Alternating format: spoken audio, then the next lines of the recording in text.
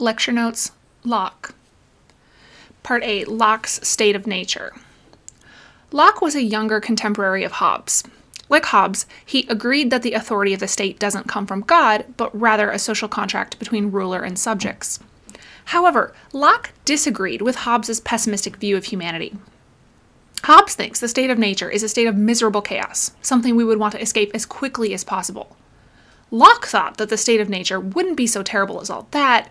It would be, quote, tolerable but not convenient, end quote. One key reason for this difference between Locke and Hobbes is that Locke believed there are moral laws embedded into nature.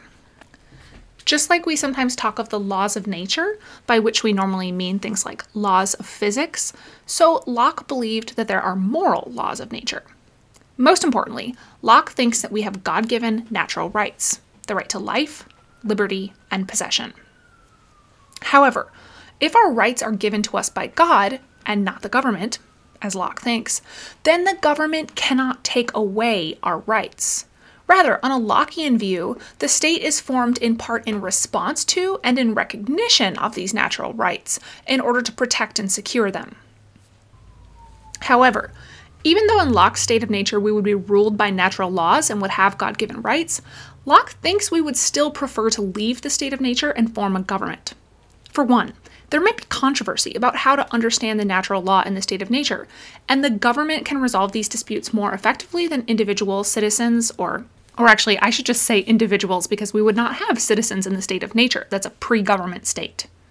Second, a neutral government is better suited to punish people who break natural laws than individual people who are prone to bias.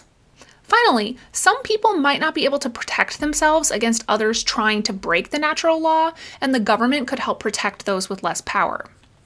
Thus, as with Hobbes, on Locke's view, the people freely consent to form a government, follow its laws, and submit to punishment if those laws against natural rights are broken.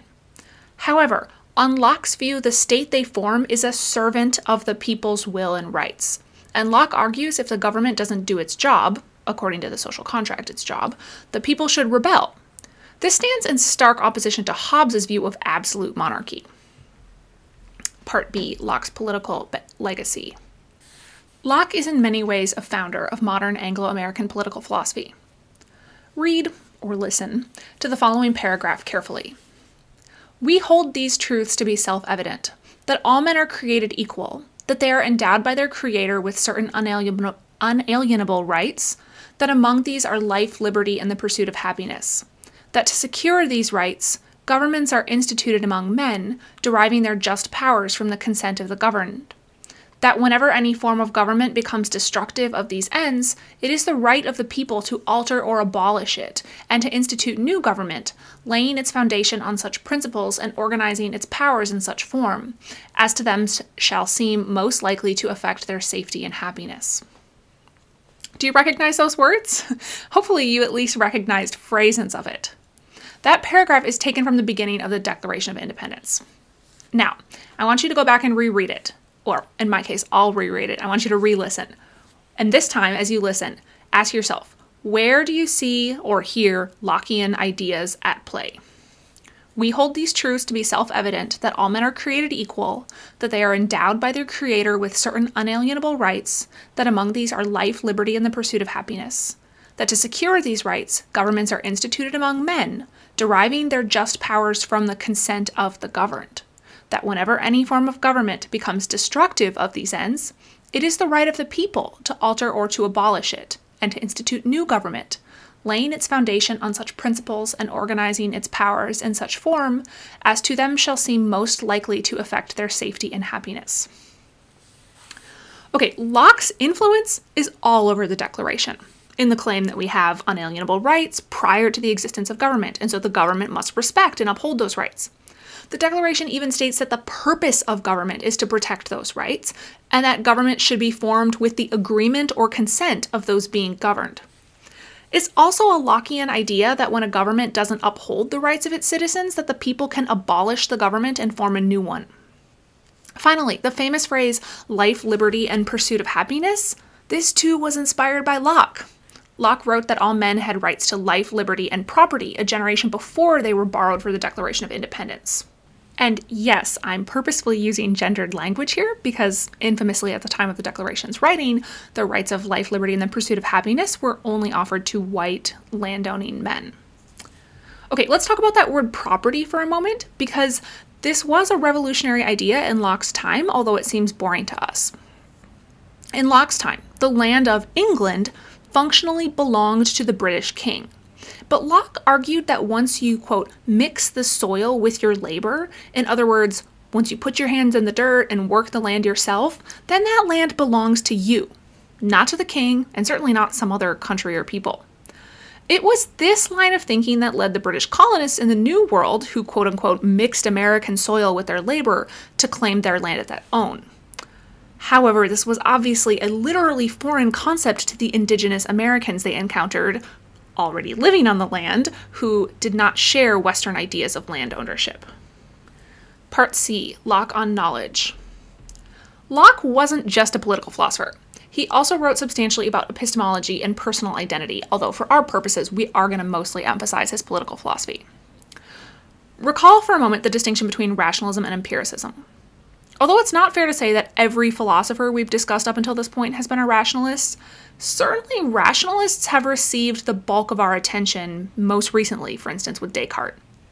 Locke, on the other hand, was one of the major empiricists in early modern philosophy. He argued that we know what the world is like because of our experiences. All knowledge can be traced back to an experience that is perceived through our senses. To you, this probably seems obvious, but in the history of Western philosophy, this idea is not obvious and not uncontroversial. The tabula rasa and theory of innate ideas. The idea of innate ideas is a rationalist view. It holds that certain ideas, principles, or knowledge aren't acquired through experience, but are built into the mind from or even before birth. Locke was very keen to reject this view. He explained that one of the reasons people mistakenly promote innate ideas is because there's universal agreement on certain things, and this must mean, well, we're just all born with these ideas innately. Locke says the argument from universal consent for innate ideas is inconclusive. Just because all mankind agrees on something, or I might say appears to agree on something, doesn't prove the ideas are innate. Additionally, there are some people who do not agree with those universal ideas. For instance, children or people with certain cognitive disabilities might not affirm an idea that is supposedly universal and shown to us through rational demonstration. For Locke, individuals are a tabula rasa, that's a Latin phrase, which means a blank slate from birth. Or, in another instance, Locke uses the metaphor of a dark closet to describe the human mind. Regardless, the point is supposed to be that the mind is like an empty container or blank sheet of paper, and experience fills the container or writes on the paper. In other words, it's only through our interactions and experiences that we learn about the world. So first and foremost, Locke's ideas of people as a blank slate is an epistemological view about how we acquire knowledge through experience. However, it's also a view with political implications. It implies that all people are equal and have equal capacities. We are all born blank slates, and who's to say what will become of any one of us? So here too, we can see the influence of Locke on the founding fathers of the U.S. When Thomas Jefferson writes that all men are created equal, he is borrowing in part from John Locke's notion of the tabula rasa.